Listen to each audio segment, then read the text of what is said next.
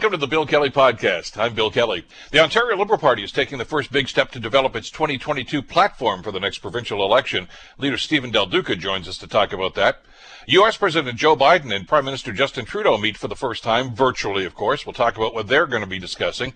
And the province's school testing program continues to report low numbers of COVID-19. Should the schools stay open if there is a third wave? It's all coming up. The Bill Kelly Podcast starts now. Today on the Bill Kelly Show on 900 CHML. I want to focus a little bit on provincial politics and some of the things that are happening, or more to the case, maybe not happening, at Queen's Park these days in light of the pandemic. To do that, we are pleased to welcome back to the program the Ontario Liberal leader, Stephen Del Duca, joins us here on the Bill Kelly Show. Mr. Del Duca, sir, good to have you back on the show. Hope you're doing well these days. I'm doing okay, Bill. Thanks so much for having me back on. Well, good to have you. I got a lot of stuff, Stephen, I want to talk to you about. But first of all, you have some, I guess, housekeeping to do with the party, of course. We're still a couple of years away from the next provincial election here, but you are already talking about platforms and what the Liberal Party is going to be looking for right now. And there's an initiative I know that you want to get off the ground here called Take the Mic. Talk to us about that. Yeah, so absolutely. We just a couple of days ago launched the official platform consultation process for the next provincial election for the Ontario Liberal Party. We're actually only 14 months away from the date that the campaign is supposed to begin. So it's, it is fast approaching, and I recognize we're still all grappling with the COVID-19 pandemic. But I think all your listeners will know Ontario Liberals have a lot of work to do to earn the trust of the people of Ontario. And so I wanted to make sure that we were starting that work. So my colleagues, Michael Coteau, MPP from the Toronto area, and Kate Graham, one of our candidates from the London area, have agreed to co-chair the process.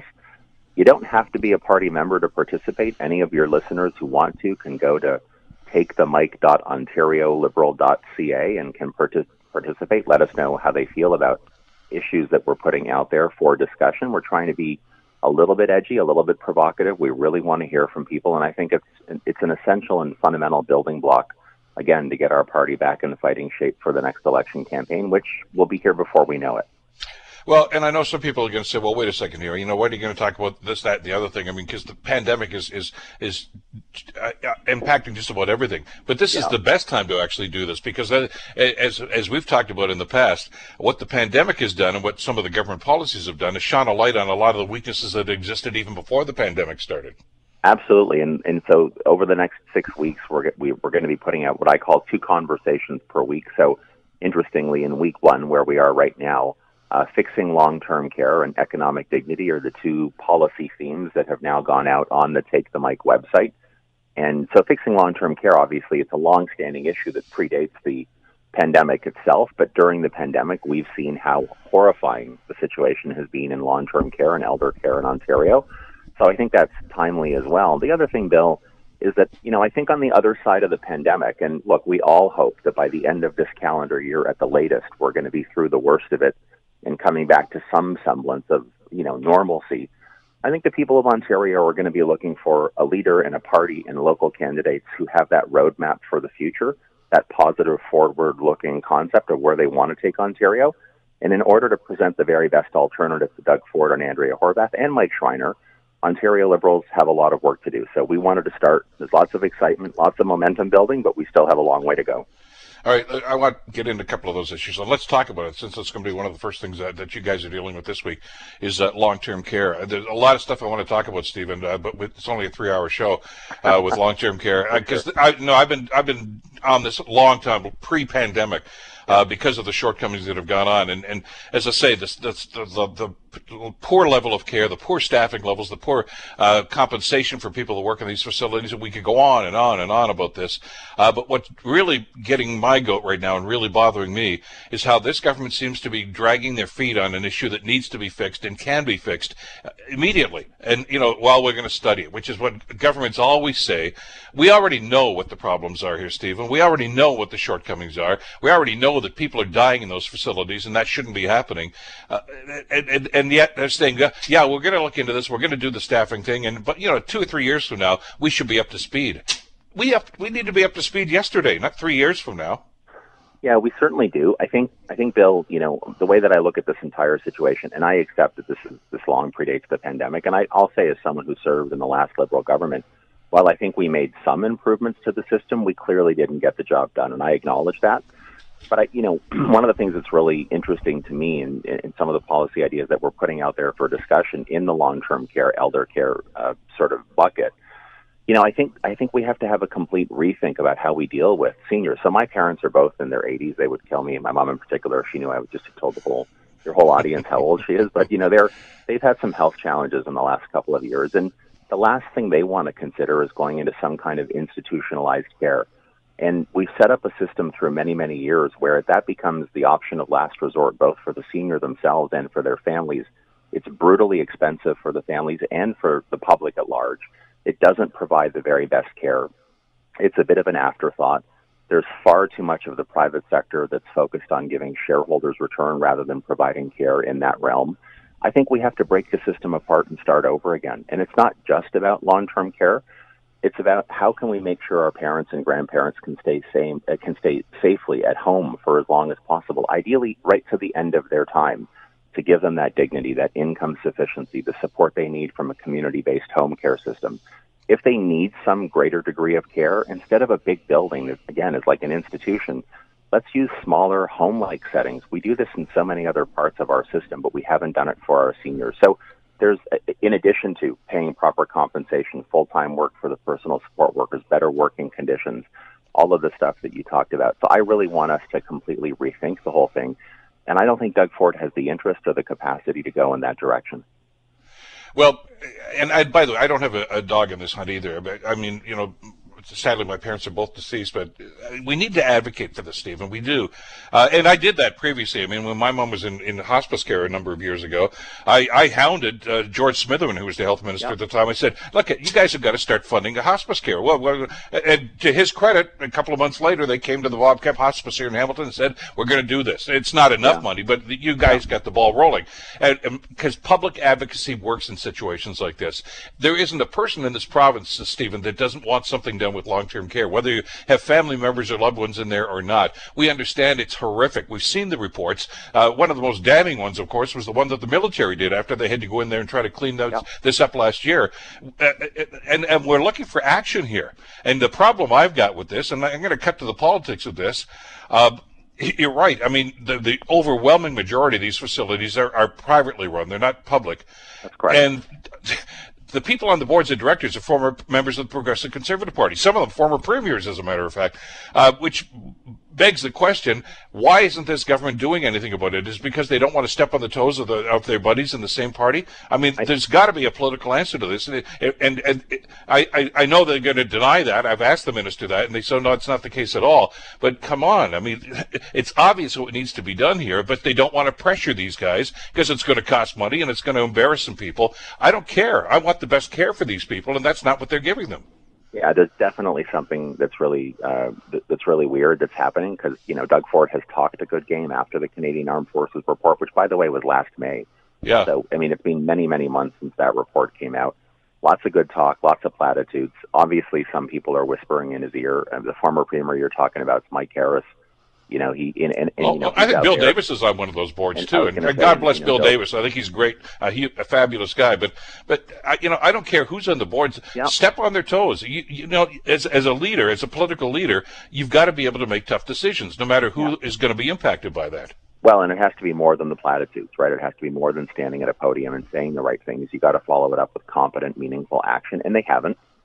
We know that the commission that they've struck, the report is supposed to come out in the month of April.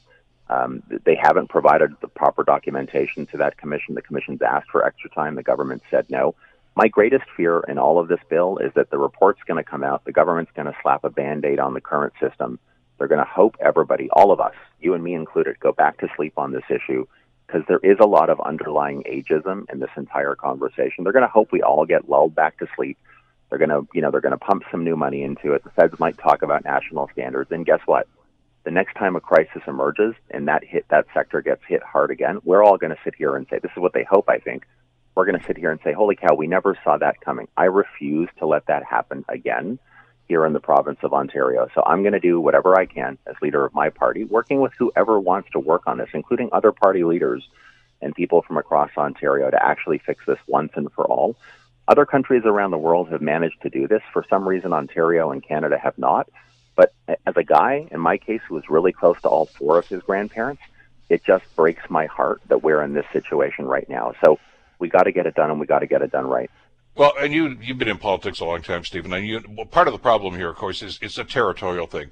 I know the Prime Minister's talked about national standards, and as soon as you did that, a number of the premiers, including Doug Ford, started stomping their feet and saying that's a provincial responsibility. Back off, just give us the money, and that's going to be a problem. I get that, but look, Quebec went through the same thing. You talked about the report that came out last spring. Quebec acted on theirs immediately. They said, you know what, this thing is underfunded. Okay, we're going to pay you more. We're going to hire a whole bunch of you. We're going to train you. We'll pay for the training, and we're going to pay you more. They did that in the space of 6 weeks. We're doing it in 3.5 years. Well, that's worse. It's actually worse than that, Bill. So when Quebec started their recruitment drive for more staff, in particular personal support workers, which was during the summer, you're right, they've now managed to find, train, recruit, whatever the right word is, thousands of new people to work in their long-term care sector. Guess what Ontario has done in the same stretch of time? 372. Doug Ford's government started a pilot to recruit more PSWs back in the summer. They've come up with less than 400 in the same period of time that Quebec was able to generate thousands.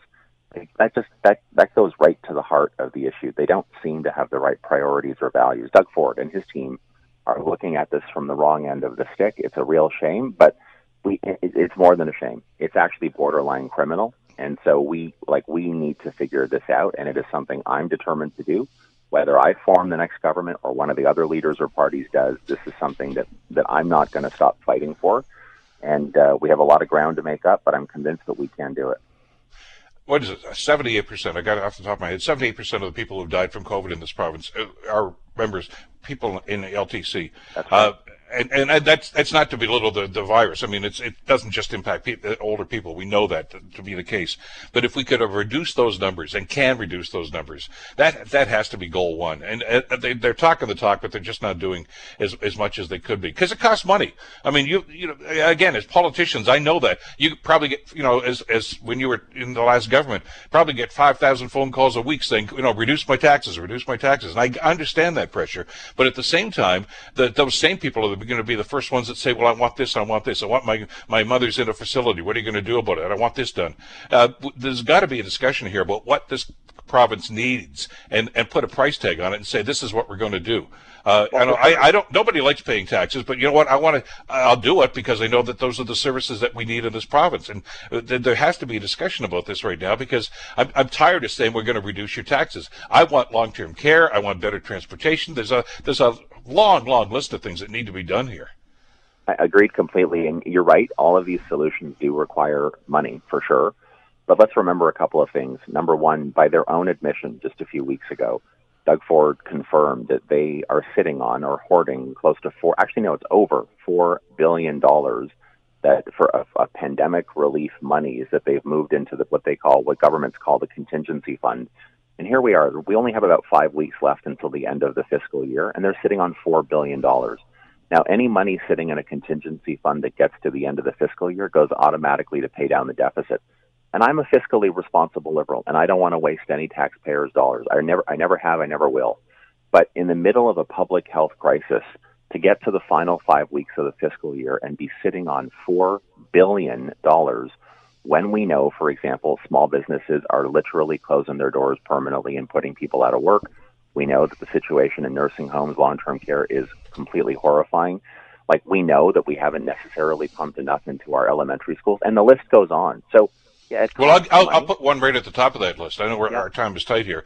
Paid sick days. Yeah, exactly. Every doctor, every epidemiologist, everybody we've talked to, Stephen, in the last 14 months now about COVID has said one of the key things you have to do is supply support services, and paid sick days is one of them. And we just don't seem to get that in this province.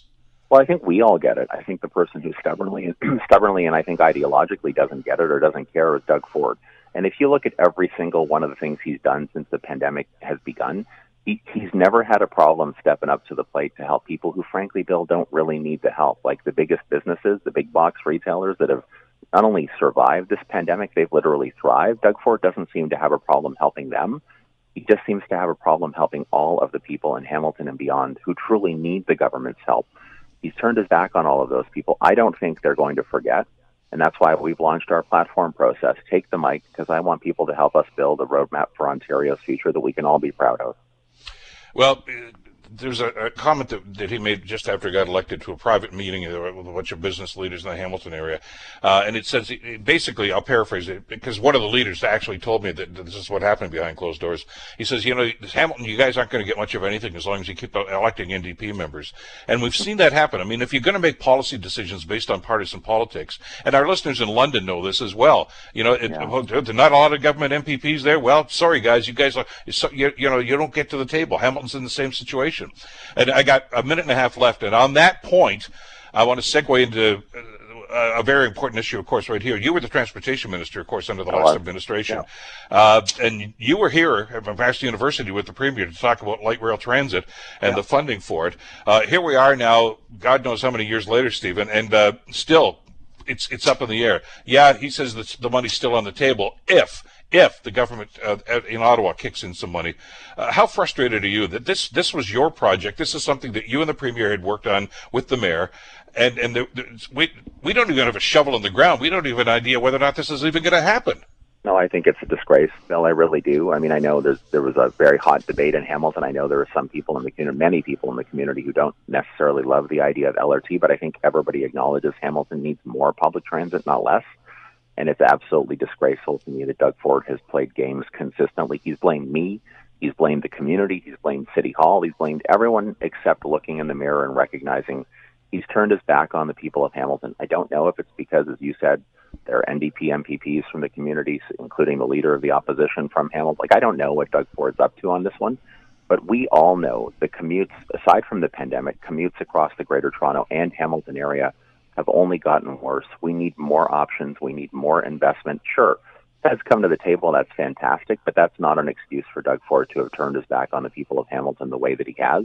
I am absolutely committed to building whatever needs to be built in Hamilton. I'm a believer of LRT. I think it's the right way to go, but I'd want to work with Hamiltonians to make sure that we got it right.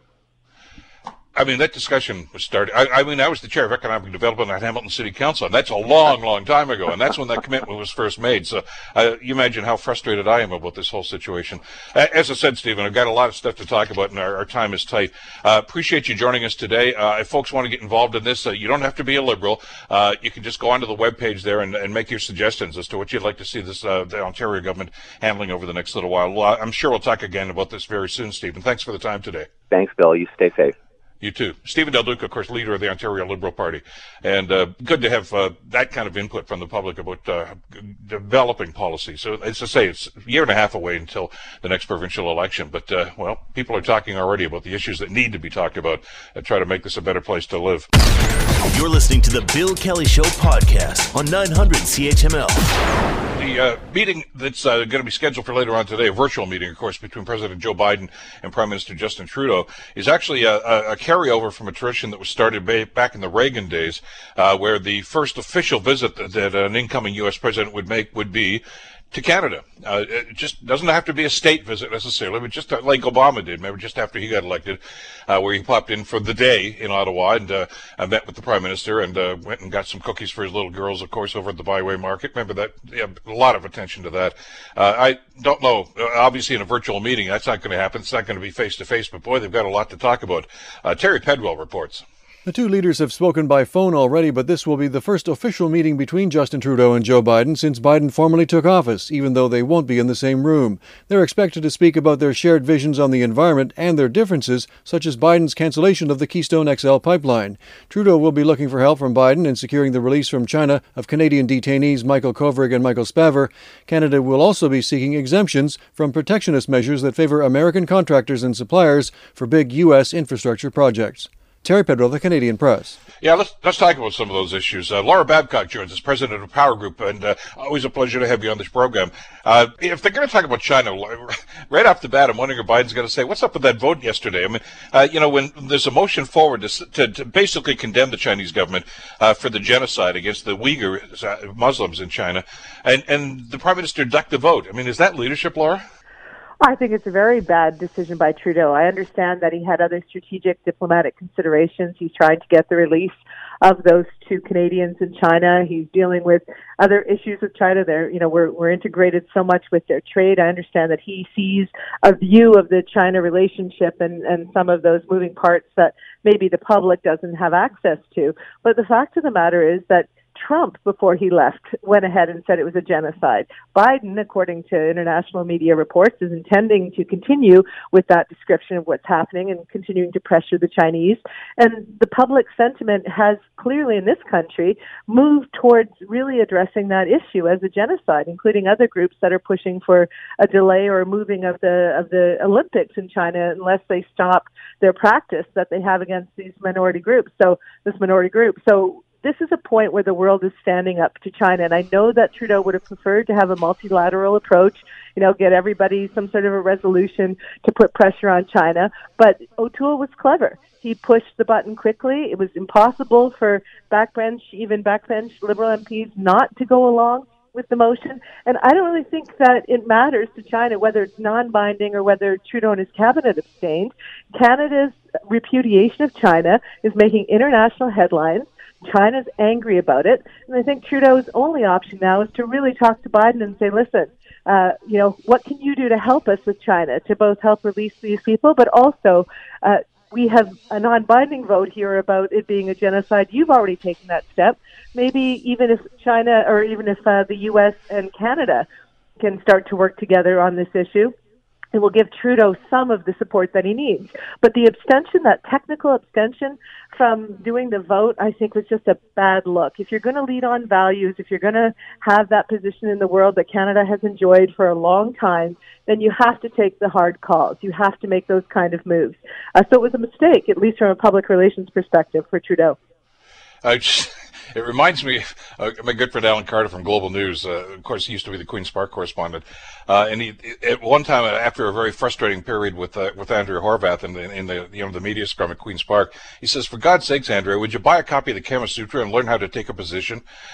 Which it was kind of a backhanded, spot at him. But this is the whole thing. I mean, take a stand on this. I mean, this is an international issue. And the problem that I've got with this is that they've been trying for God knows how many years, I guess as long as Justin Trudeau's been Prime Minister, to try to placate China because now, especially because of the two Michaels. It doesn't pay off. China doesn't do us any favors. They never have. They continue to spy on our corporations. They're trying to infiltrate the government. The Huawei situation goes on, and every time he tries to turn his back and say, "Yeah, it's terrible what they're doing, but we're not really going to take an official position," they laugh at him. I'm sure they do. I mean, I want to see our government stand up to this, and I want to see Joe Biden do it too. But I mean, I'm talking about right here at home. Where is the leadership? Well, here's the thing: is that this issue? I mean, we're starting to all learn more and more about what's happening with what China is doing and how they're treating these minorities, and a lot of it sounds eerily similar to things that were coming out of Germany. The idea of camps, and I'm not suggesting that they're doing what the Nazis did yet, or that we know of, or whatever. I'm not making that kind of a leap. But how much more detail do we need to hear before we say this is something that is a genocide? I mean, forced sterilizations, putting people into camps. I don't care what they label the camps, right? The world sees what is happening, and China is always going to come out and say, no, you've got misinformation, you don't know what you're talking about, get out of our domestic affairs. But what's the point of having the United Nations and having these kind of things like international games if the world can't say, listen, what's going on there is wrong? We have historic parallels, at least in some ways, to what is happening, and we need to act before things get so much worse. What are we as a global body if we can't stand up for human rights? What does it even mean? And that doesn't mean that Canada doesn't also have its own issues with human rights. It doesn't mean that China can't come back and say, look in your own backyard, there's still boil water advisories, with your first aid. You still haven't gotten your human rights under control. I mean, they have the right to come back and push back on Canada's record. But globally, Canada can't stand on the world stage, Bill, and put forward that we have all of these values and that we protect human rights if we don't stand up when we're starting to see all kinds of reports about what's happening in China. And this is a moment where China has a little bit of exposure. They have a big games coming, and there is already talk of a potential boycott if they don't do something with the situation that's in China happening with these minorities. So the public pressure is mounting. The opportunity is in front of everyone with the 2022 Olympics, and Canada loses all kinds of respect if they can't take a strong stand. And to your point, is being nice to China publicly on this issue going to make any difference on any of those other things? I don't think so. I mean, usually in politics and diplomacy, there's a certain amount of power and leverage that's needed. Trudeau's best thing is to have Biden take a robust position and then to move with Biden on anything that they can do to get the situation under control with China and hopefully bring in a multilateral approach after that. But to abstain from a vote, I think just sends a really bad signal that they're not actually following through with what they say, and that's never a good look for a politician. Well, and I know Biden said that he wants to, bring G7 back to the forefront. I mean, Trump has crapped all over all that stuff, and Biden's got some fence system in when it comes to that. And I'm hoping that's going to be, because I agree with you. I think, and again, the Prime Minister's statement last week about ban or boycotting the Olympics, where he said, well, it's up to the Olympic Committee here in Canada. No, it's not. It's a political choice, and he's got to take a stand on that too. And maybe they're going to talk about that today. I don't know, because they got a lot of other things to talk about too. These guys are buddies. They're not. I don't think the Prime Minister has any expectation he's going to have the same kind of rapport with Biden as he did with Barack Obama, Biden's old boss. There was a pretty strong bond there. But notwithstanding that, Laura, notwithstanding the fact that I think Biden has a global view of what the United States' role is, there's going to be some pretty tough discussions here about trade, about Buy America, and a lot of other things. I mean, everybody labeled Donald Trump. It was easier to hate Donald Trump because of his protectionist views. But that was not a Republican policy. That was an American policy, and I don't think it's going to budge anytime soon. Right, of course. And so, even with your neighbor, you can have disputes over certain things, right, even with your best friends. And I think that's how they come into this conversation is that, even though they're not, Canada has an incredibly important integrated trading relationship with the U.S. The U.S. also has one with China. So these things, there's lots of facets to them. That it's not simple. It's never as simple as we see even out here, right? There's a lot of nuance that they have to discuss. But fundamentally, what are the shared values? I mean, they are both prioritizing climate change. Biden made that crystal clear when he got back into the Paris Accord. And so that's a strong alignment right there. Now, does it impact what happens with the pipelines? It does. And Trudeau has to make the case of the jobs and the mitigations needed and the other pipelines, like the one coming into Sarnia that they have to talk to. He has to have a clear understanding on where the Biden administration is going around all things pipelines. And they have to figure out a way to make sure that the Canadian economy and our trade doesn't take too massive, debilitating a hit when Biden goes through with his, Buy America policy. I think we're going to see a lot of countries coming out of COVID investing in their own domestic infrastructure, investing in their own domestic production, investing in their own domestic purchasing to help their economies recover. So I don't think it's, totally outrageous that Biden is pursuing with that kind of a policy. But it's about looking at, where are ways that maybe Canada can have some exceptions? Where are ways that we can continue to work together so that it doesn't do too much damage to our trade? And that's the kind of conversation that I think you can have with a good neighbor, with a good partner, with someone who shares other values with you. So it doesn't have to be a bromance, we're not going to see people, go crazy over pictures of the two of them looking at each other someday, but it does have to be based on the fundamental things that tie us together, that we can work on and achieve together on the world stage, and how much we need each other. And, we're not going to win on all fronts. Trudeau's not going to get everything he wants, but I think he's got a good partner in the call. Yeah, and there's politics in this. There always is, of course. And Biden promised this Buy America thing a long time ago, as he did about the cancellation of the pipeline. I mean, we knew that was coming. The only person in America that probably wanted that pipeline was Donald Trump anyway, and so we knew that was going to happen. But people tend to forget. I mean, you have short memories, I guess. The Obama administration developed a Buy American policy as we all tried to pull ourselves out of the 2008-2009 recession.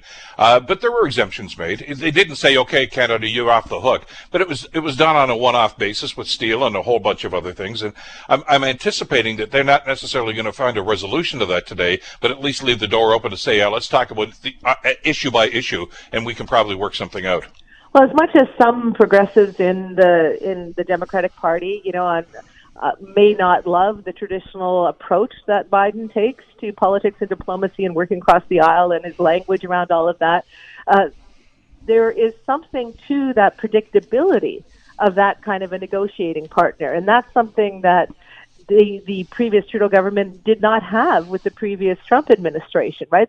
Trump's whole thing was his unpredictability. And so Biden is a predictable person. I'm sure he's already trying to put through predictable people to be both in his cabinet and to senior positions in his administration. They are going to follow more traditional methods of discussing nuance and finding compromise and doing that hard work that comes with those kind of one-off exceptions. So again, we're not going to get everything we want, but we're at least working with a partner who is going to have a predictable methodology for these negotiations. And I don't expect that there's going to be any sidewinders coming from Biden in terms of issues, right? I think that we're going to have a good sense of where his administration is going. They've been very communicative, very clear, and it's for Trudeau to work within that. We are, as always, the most to the elephant. You know, they've got far more power, but I do think that they want Canada to do well, and they want to work with Canada on important issues like China. I want to get your read on Joe Biden, if I could. One of the great things you guys do with Power Group, and I've heard from a number of your clients over the years, Laura, is the way that you analyze how people operate, how they present, how they get their facts across. I mean, a great message can be lost if somebody doesn't know how to do this. How do you rate Biden as a communicator?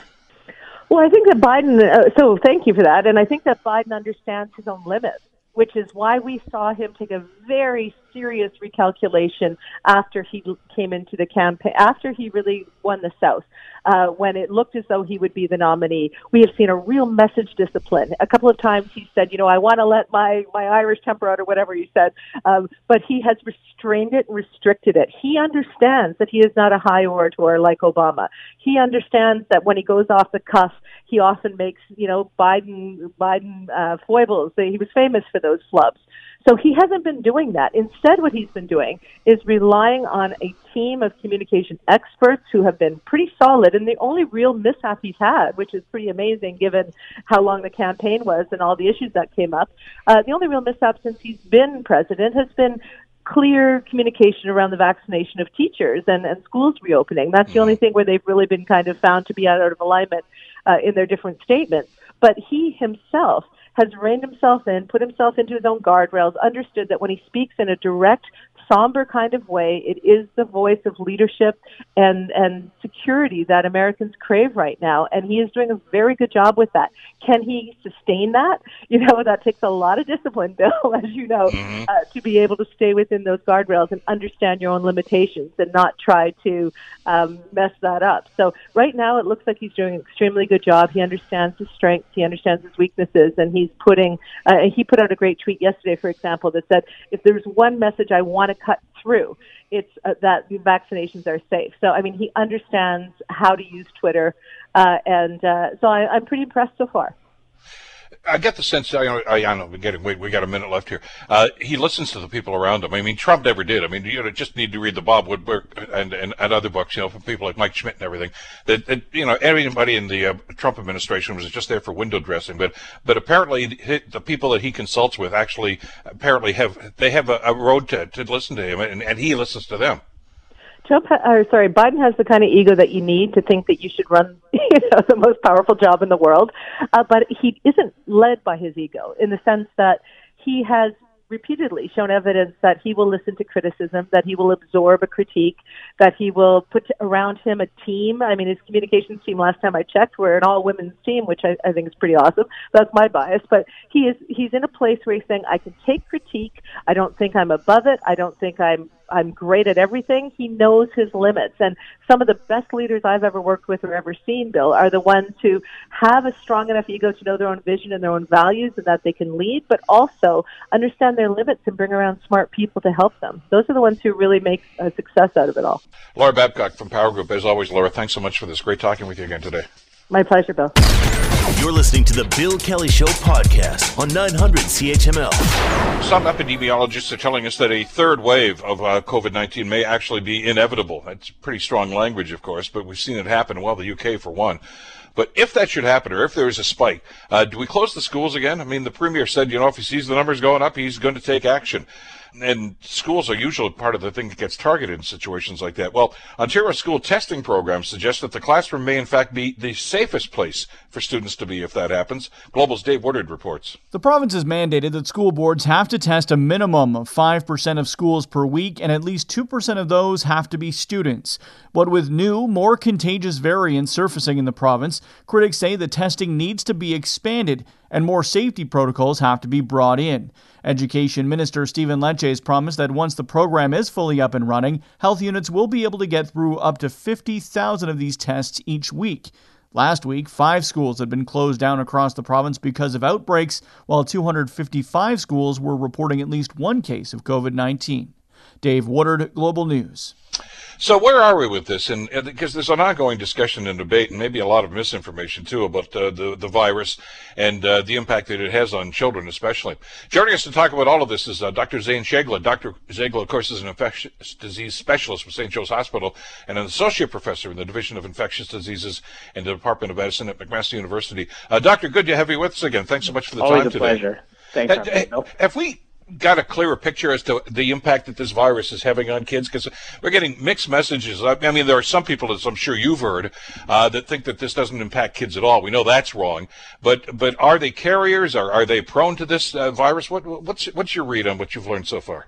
Yeah, I mean, in kids in schools really is the big thing, right? So yeah. I think we all understand kids can get the virus, that kids can transmit the virus. I think that was something that was debunked really early in the pandemic. It's where the role of schools play in all of this. And you know, again, kids can bring in the virus from the community. That's well established. Kids can transmit in schools. And, you know, as we talked about, there's outbreaks that occur in schools of a few cases that are, you know, we are pretty certain transmit within the 4 walls of the institution. The question that still comes back and forth is, do those kids going back into the community then set off chains of transmission in their community, or are they relatively contained to their homes? And, you know, a lot of data from different experiences and different places do suggest different things. You know, there is some data from the United States and the UK that really does suggest that those chains of transmission tend to be localized. They tend to be at the home, and they really don't ripple back into the community at that point. But there are a couple of other studies suggesting potentially that it does drive some community transmission too. So that's where much of this confusion comes from. As the definition isn't clear, the way you study it isn't clear, and again, looking at it from different standpoints can give you sometimes altering results.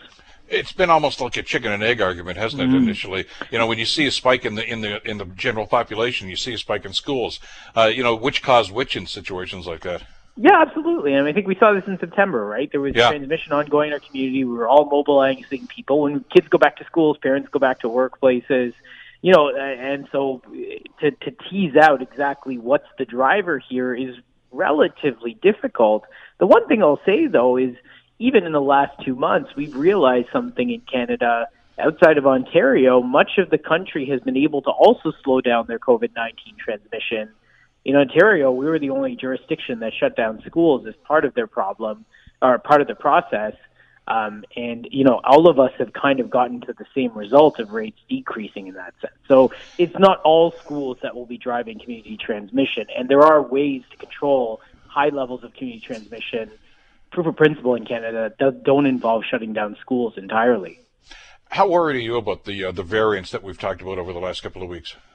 Yeah, I mean, I think we have the potential for these variants to spread very quickly, especially in congregate settings, in places where physical distancing, masking, and public health precautions aren't adhered too much. We saw this in Newfoundland, you know, in a high school that really got seeded, that set off their community transmission in that sense. You know, I think it's something that needs to be monitored for. I do think in Ontario, though, and one thing that does get discounted with the variants is we have been living in a state of precaution for some time. I think we've been one of the hardest hit provinces, and realistically, all of us have pretty much engaged with physical distancing, hand hygiene, masking, even in our restrictions in Hamilton. You know, we can't all pack into a restaurant or a bar. It's only 10 at a given time. And so, you know, we still have a lot of controls in our society, the way we live in it, presumably until the summertime, that will still limit these things from spreading in high capacity ranges. Plus, at least in Ontario, we have the ability to detect these. And I think we're ahead of the rest of the country in terms of detection in that sense. Because I wanted the follow-up to that is people's attitudes about this. I mean, a year ago, Doctor, when we started to discover just how enormous this was and how dangerous it was, we were scared. I mean, we didn't know anything about this virus. Mm-hmm. I mean, talking about the general population, we saw some of the numbers of people that were hospitalized and dying. We thought, my God, and I think our worst fears were realized when we saw some of the numbers. But I'm getting the sense that over the last 8 or 9 months that a lot of people are just kind of saying, you know what, it didn't impact me or my family. Yeah, it's terrible for the people that are doing it, but we're surviving. We're getting through this. But now, with this variants that we're talking about, the UK variants and the ones from South Africa and all these, when they say it's more infectious and it could be more fatal in situations like that, a lot of people are saying, yeah, they said that last time. It's like the Chicken Little thing. Yeah, the sky is falling. But are we taking enough precautions? Are we worried enough about this to be able to stem this off if it does start to come in? It already has, really. It's completely unknown territory, right? And that's the big part of this. You know, what happened in the UK when this started transmitting was a combination of a more transmissible variant, which we're seeing. It's replacing our strain as we're sitting here talking in Ontario. But you also had a free and open society where people were congregating. They were pre-Christmas. People were out and about. And I think it may have been the combination of the two that really led to that catastrophic event that got seen in the UK and Ireland. So, yeah, I mean, I think we still need to be precautious. I mean, the good news is places like Ireland and the UK and Denmark and much of the EU and even South Africa has been able to bring down their rates almost back to normal. And so, you know, we know the public health rules, provisions, and that type of thing still work really well for these variants. I think as we start opening, though, we do have to maintain a pulse on what's going on and, unfortunately, be able to react to it relatively quickly. Well, to do that and to keep track of numbers, is the rapid testing protocol effective enough? I mean, again, getting more cases identified is better than not, right? And in schools, I think adding rapid testing and surveillance testing at least gives us a canary in the coal mine. Not only that we know that things are transmitting in schools when the surface doesn't seem like it, but also, you know, again, even in the work in Thorncliffe Park, looking in schools often gives you a sense of what's undiagnosed in the community. And so when things are getting out of control, particularly in areas of Toronto and Peel that have had a significant amount of community transmission, if you're seeing a lot of cases showing up in the school, especially asymptomatic cases that are picked up by rapid tests, you have a good sense there's a lot going on in the community that you don't really have diagnosed, and it may be much worse than the numbers actually show. So with that in mind, and you know, the fact that, you know, we were opening up again slowly but surely, of course, in the province, you know, the lockdowns are being lifted in most of the areas of the province right now. Every time we've done that, there has been a spike. So are we anticipating that we're going to see at least a blip, if not a spike in numbers in the next 10 to 14 days, I guess? Yeah, I mean, I would probably say it's a little longer than that. I mean, but we will probably see some rise in cases. I mean, it's normal. The one part of this that's so hard to tease apart is our use of public health interventions and restrictions do influence our behavior too, right? And, you know, often when things get very serious and we lock down, people do get it. They stay at home more, and some of those chains of transmission end that way too. And so, you know, I think as you do relax, people's also attitudes may relax with them. And again, you're probably going to see some mixing, some increasing contacts person to person, which unfortunately does lead to more transmission. The hope is with things like the emergency brake, the ability for local public health units to really react to their epidemiology, that they are able to limit things relatively quickly before it gets out of control. And hopefully, again, the more time we buy for vaccines, the more time it is that these impacts aren't felt necessarily in hospitalizations or death. So in anticipation of that and whatever's going to happen with these variants, and we know that they're out there and they're already in this community, a number of your colleagues have already suggested that if we do see a spike, and governments will respond to that one way or another, whether it's going to be to lockdown or more restrictions or whatever. But they suggest that the school environment is probably the best place for kids to be if that should start to happen. What are your thoughts on that? Yeah, I mean, I think we saw this in Canada. You know, we kept schools open in Quebec, in Alberta, and British Columbia when they went through the same surge that we saw in December and January. You know, knowing that schools are particularly precious, if we are able to, you know, maintain other places in society and unfortunately close other places in society to maintain schools, knowing that that's an acceptable risk, I think we really do need to have serious discussions on this. And again, I would exhaust every other option from a societal standpoint before necessarily invoking school closures, knowing they can be managed, outbreaks can be managed, public health resources can be diverted there, and the potential impacts to children are so profound that, you know, there is something to be said about risks and benefits here, favoring risks in closing schools. Well, and that's, again, since you brought up the whole concept of data, I'd like to see numbers that say, okay, closing those schools for a 2 or 3 week period were actually effective in doing something. We know that province-wide the numbers did go down, but was that a factor in this? I mean, just before Christmas, I remember I had the education minister, Mr. Lecce, on the program here, and he vowed, he says, no, we're not going to extend the Christmas break. They're going back to school and whatever the date was. And 24 hours later, they changed it, which I'm sure was based on some information they got from their medical consultants in situations like that. But I don't see the data necessarily to suggest that, you know, if we close everything down, that the kids are going to be fine, because the numbers have been pretty consistent, have they, about the number of juvenile cases of this? Yeah, I mean, it's been persistent. Again, over Christmas, there were some issues, and I think that informed the decision Mr. Lecce made. The percent positivity did go up in kids, but there was also big issues about kids getting tested. You know, over the holidays, if kids are out of school, they're not going to go get tested, as opposed to when they're in school, because it's a requirement to get in if you have minor symptoms. Parents are more incentivized to get their kids tested, right? And so there was some issues with the data during that interval. But again, the proof of principle is across Canada. They were able to bring their epidemics down with schools being open, but focusing on the rest of society.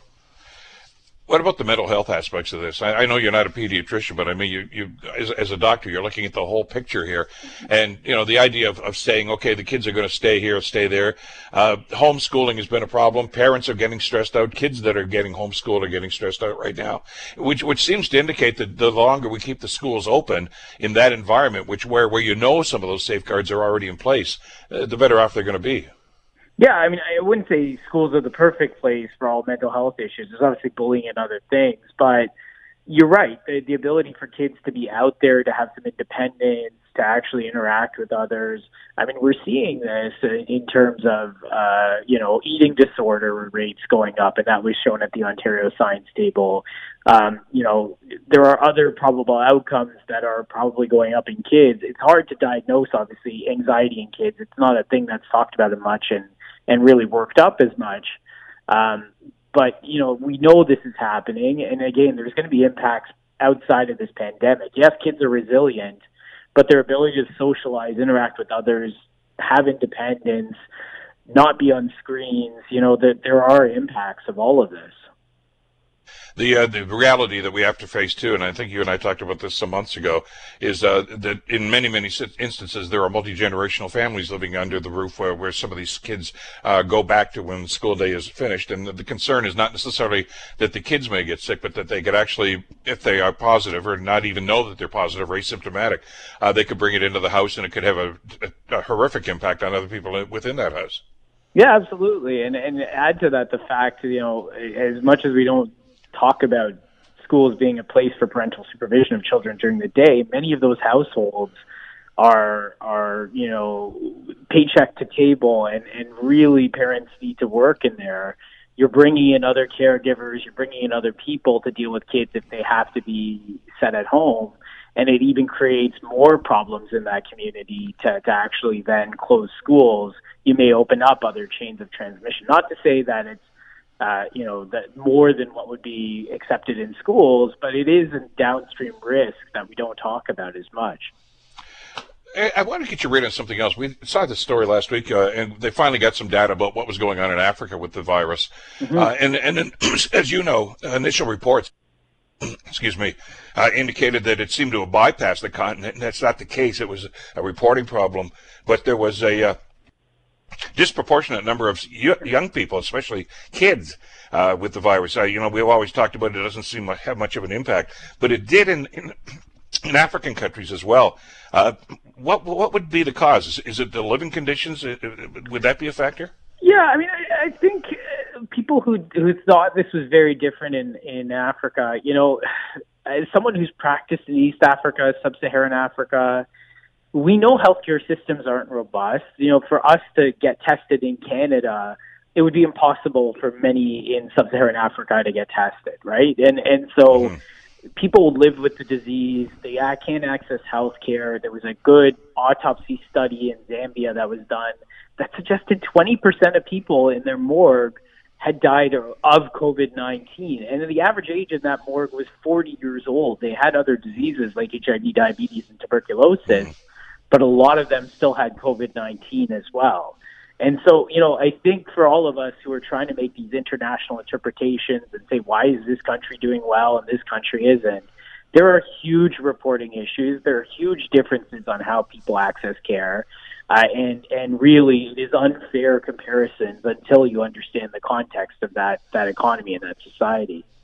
Yeah, which is what we figured was going to be the case, too. You can't compare an apples-to-apples comparison with what's going on in that particular part of the world with what's happening in North America, can you? No, absolutely. Again, there's a big difference. And again, it has to be interpreted in the context. It can't be apples to apples, as you said. And again, the comments from some of your colleagues suggesting that this third wave, I've heard the word inevitable, and I like to think that's not necessarily the case. Is there a way that we can flatten this curve before it actually becomes a problem? I mean, we're doing what we're supposed to be doing right now with the social distancing, mask wearing. I think everybody is pretty much on side with that sort of thing right now, too. Limited openings. Are we using everything in the toolbox right now? Yeah, I mean, I think people can still act like they did prior to 2 weeks ago in Hamilton, right? They can still minimize their gatherings, really keep their households empty outside of their direct households, engage with society for low-risk stuff when you need it, and for the most part, still continue to try to work from home. Try to do those things that were working between December and January. Again, the early intervention and act is probably going to be the big thing, and I think this is the one time we'll see as these numbers start rising. Thankfully, because of our vaccine campaign in long-term care, we're not going to necessarily see that component be infected. We are going to see community dwellers get sick, though, and it's not an excuse not to continue with our measures, but at least there is some comfort knowing that sector is at least taken care of temporarily, even if we do get an increase in transmission. Absolutely. Doctor, always a pleasure. Great to get your perspective on this. Thanks so much for the time today. No problem. All the best. Take care. You too. Dr. Zane Shagla, of course, from St. Joe's and McMaster University Medical Center. The Bill Kelly Show, weekdays from 9 to noon on 900 CHML. The Bill Kelly Podcast is available on Apple Podcast, Google Podcast, or wherever you get your podcasts from. You can also listen to The Bill Kelly Show weekdays from 9 till noon on 900 CHML. I'm Bill Kelly. Thanks again for listening. And don't forget to subscribe to the podcast. It's free, so you never miss an episode. And make sure that you rate and review.